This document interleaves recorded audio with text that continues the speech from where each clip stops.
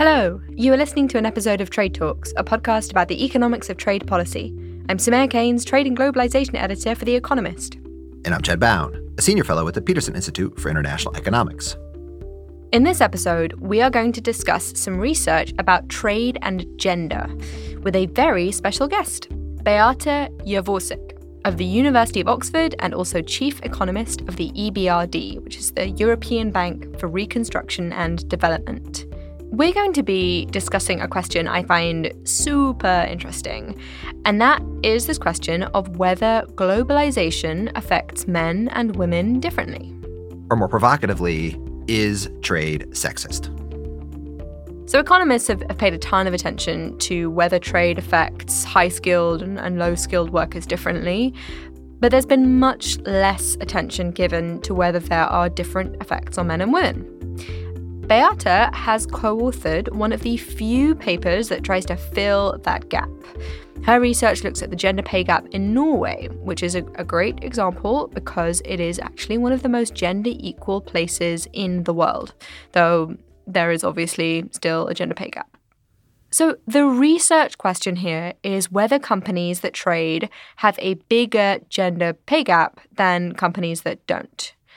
So is the gap in pay between men and women bigger for exporters than for non-exporters? And do companies that export more intensely have a bigger pay gap? What made you want to look into this question? Were there any smoking guns out there that made you think that this would be an important angle to look at? On a Saturday morning, the phone of my husband rang at 7 a.m. And my 4-year-old daughter said, "Oh, it's Daddy's boss." And indeed, it was my husband's boss, who happened to travel quite a lot, and it wasn't uncommon that he would call my husband at odd hours. And at that point, I thought I was really glad to be an academic and not having to receive calls at inconvenient times. And that made me think about how women wouldn't in particular enjoy being disrupted in their home activities, either early morning or late at night. And that made me think about how globalization working for companies that do business abroad may be less convenient for women. Okay, so back to your paper then. How do you go about answering this question about the role of gender inequality and its relationship to globalization? We look at Norwegian data. We have access to information about firms and their workers. We know a lot about firms. We know a lot about workers. We know their age, their education, their experience. And for half of the time period under consideration, we also know their occupational code. And of course, we know firms' exporting status. So in other words, firm-level information is linked with customs data that allows us to observe what these firms export, how much they export, and to what destinations. And we have this information for a fairly long time period from 1996 to 2010. So how do you go about measuring the gender wage gap? So we look at workers' wages and take out the part of wages that can be attributed to workers' age, to their experience in the labor market, to their education, to whether or not they have children, to the size of the city or the rural area where they live.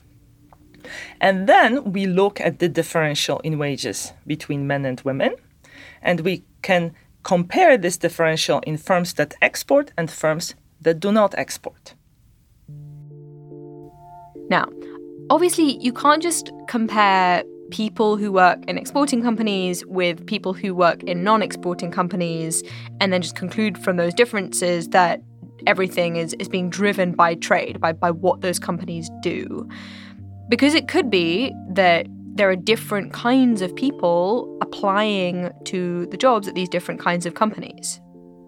It is not random which workers apply to which firms and which firms are interested in hiring particular workers. So to take this into account, we hold the match between the worker and the firm fixed. So in other words, we look at workers who remain in particular firm for a period of time. And then we ask how the gender wage gap is changing as the firm becomes an exporter. What's your theory for how this gender wage gap is connected to exporting? When you sell products abroad, you need to be in touch with your customers. You need to be able to deal with delays that happen at the border. You need to be able to answer urgent queries, provide technical support. If your customers are located in a different time zone, they may not be able to call you during the regular office hours. Therefore, you may have to take calls either very early in the morning or late at night. And working outside the regular office hours is less convenient for women because they tend to have more duties on the home front. They may have to take children to school or take them to after-school activities. So women may either be less willing to be flexible in this way, or they may be perceived as being less flexible. I loved how in your study you described the sociological evidence in support of this theory. Could you talk about that a little bit? Surveys show that women are perceived to be less committed to their jobs. They are perceived as being more focused on the family. Some experiments using CVs show that woman who has children is perceived as less competent than a man who has children. So in other words, the mere fact that a woman is a mother changes the way she is perceived in a workplace. Here, any pay gap could be being driven by perceptions. So if people think that women are less capable of doing a job or that men are more capable of doing a job, then they will treat them differently. So this theory that the demands for flexibility within a job could be penalizing women is one that other economists have looked at, probably most famously Claudia Goldin of Harvard University. So Claudia Goldin has rightly observed that in some professions, working long hours and working particular hours is being disproportionately rewarded. So think, for instance, about lawyers. In the law profession, the gender wage gap is quite large. She contrasts this with pharmacists who are able to work part-time. In their profession, it doesn't matter how many hours you work, you can be paid by an hour. And in this profession, there is little differential in wages between male and females. Our work is similar to the observation made by Claudia Goldin in a sense that we show that in some firms, flexibility and ability to work outside the standard office hours is being disproportionately rewarded. And so how specifically do you go out and test this theory? So if you believe that exporting firms expect workers to be able to interact with customers located abroad outside of the standard business hours, then it should matter where the exporting firm is selling its goods.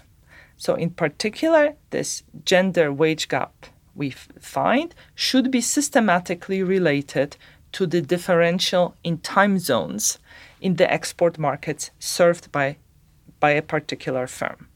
So we look at the export portfolio of Norwegian firms and we calculate the overlap in business hours between Norway and the export markets served by the firm.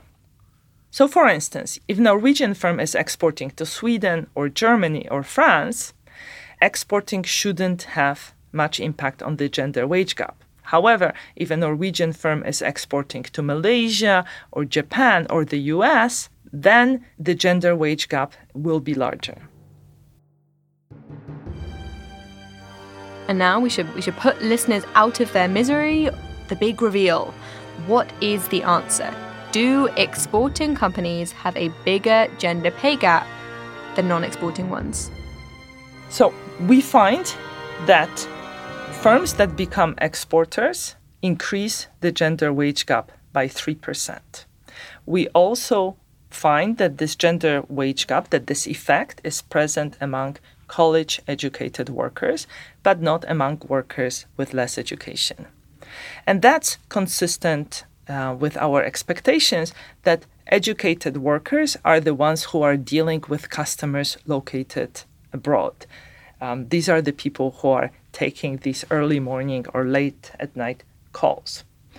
We also find that the effects are larger when we just consider workers younger than 45 years of age. These are people who are more likely to have young children at home and for whom it's less convenient to be available outside of the regular business hours. In another exercise, we split workers into those who are managers, professionals, and technicians, and we find the same effect among this group. We do not find higher gender wage gap being associated with exporting in other occupational groups. And so how big are the size of the effects that you find? So a well-known study looked at the UK labour market and looked at workers who have been in the labour market for 10 years. It found that the accumulated work experience explains about a quarter of the gender wage gap. Our effect is equal to half of that. So it's a fairly sizable effect. Reasonably sizable. So it's half of the quarter, right? In summary, it looks like when companies start to export, their gender wage gap grows bigger, and that change is not trivial. And the theory here is that it is something about the process of exporting. This need to deal with customers or clients in different time zones, that process is harder for women to deal with than men. Now, really, really important, finding a gender pay gap does not tell you who is being sexist here. It could be the companies, it could be society with different expectations of women, social norms. It could be all sorts of things. Let me play devil's advocate here. Could it be that your result is driven by sexism in the importing country? That for some reason it's the importing country that's sexist and they don't want to have to deal with women and they're demanding that these Norwegian firms employ men. And that's what drives women not being given the same opportunities. It is possible that women are less effective as business partners in countries that are more conservative in their perceptions of the roles of men and women. Therefore, in our study, we also asked, is it the case that the gender wage gap is larger if a firm is exporting to such markets? And we measured national perceptions of gender roles using an index from the World Economic Forum. We found no effect. In other words, the lesser effectiveness of women in more traditional export markets cannot explain our finding related to the time zones. So the answer to this question of what exactly is driving this gender pay gap is obviously really important, because understanding the channel could help us actually change the situation. So if what's driving this is perceptions, then maybe we need to change those perceptions. Or maybe men could be nudged to take on more childcare responsibilities. Turns out, Beata looked at this. So in another exercise that's not in the published version of the paper, we use the fact that the parental leave legislation has changed in Norway during the period we consider. In particular, the Norwegian government increased paternity leave quota. That's the number of weeks of parental leave that is allocated to the child's father. And it's take it or lose it. So if the father doesn't utilize this time, this leave, the mother is unable to take it. In this way, Norwegian government has nudged men to be more involved in childcare and to actually take time off work. So in our study, we looked at whether increase in the share of fathers who take a substantial chunk of leave leads to the gender wage gap found at exporting firms going down. So in other words, if you believe that social norms change, the perceptions of the roles of men and women change as men become more and more involved in childcare, that should work in favor of women and should lead to lower gender wage gap in firms. Turns out men taking more paternity leave is associated with a smaller gender wage gap in exporting companies. So what we actually did is we look at the percentage of fathers who take at least 2 months of leave, right? And this is national time varying variable. And as this percentage goes up, the gender wage gap in exporting firms is going down. I think I should say here that there are a bunch of different explanations for what's going on here. It's unclear whether hard constraints are driving these changes or actually if it's just the changing perception of the constraints. So to put that more concretely, it could be that actually because of these paternity leave changes, men start taking on more childcare responsibilities and the load is shared more evenly between men and women, and that changes the gender pay gap. Or it could be that these paternity leave changes and men actually taking it up affect the norms and the perceptions about who is really committed to their crazy working hours job. Alternatively, it could be that maybe more men taking paternity leave made companies wake up and question the work model that they were setting. Maybe companies' behaviors changed in response to more of their employees taking this paternity leave. Now, while I found this research fascinating and important, it did leave me kind of sad to think that for some reason, trade had this gender pay gap associated with it. But it's not all bad. It turns out that there is some other evidence out there that trade can also be associated with good things for gender equality. So a study by Yoon and co-authors looked at how trade liberalization affected gender inequality in Mexico. So international trade can work through different channels. Imagine that Mexico gets improved access to the US market. That may create incentive for some firms to upgrade, to modernize their production process in order to export. As they modernize the production process, workers no longer need to have physical strength to work on the production line. That means that suddenly women become more attractive employees.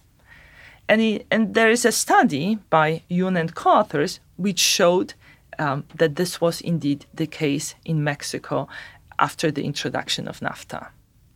So the idea there is a plant is upgrading its equipment and it now invests in all of these machines that can lift heavy things and you just don't require brute strength anymore, which is maybe more characteristic of male workers than female. And now it levels the playing field for anybody to be able to take advantage of working for those kinds of firms. Exactly. And now these firms hire more women and women account for a larger share of payroll in those firms.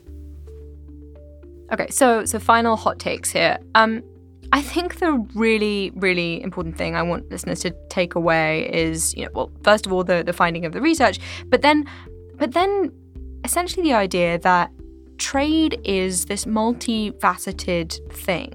And just like it's not often very helpful to say that technology is good or bad, even for some group, the same is true with trade. The impact of trade is going to be context-specific. There are elements of trade that will be challenging given various structures that we've set up for ourselves, and in other cases, it will present opportunities.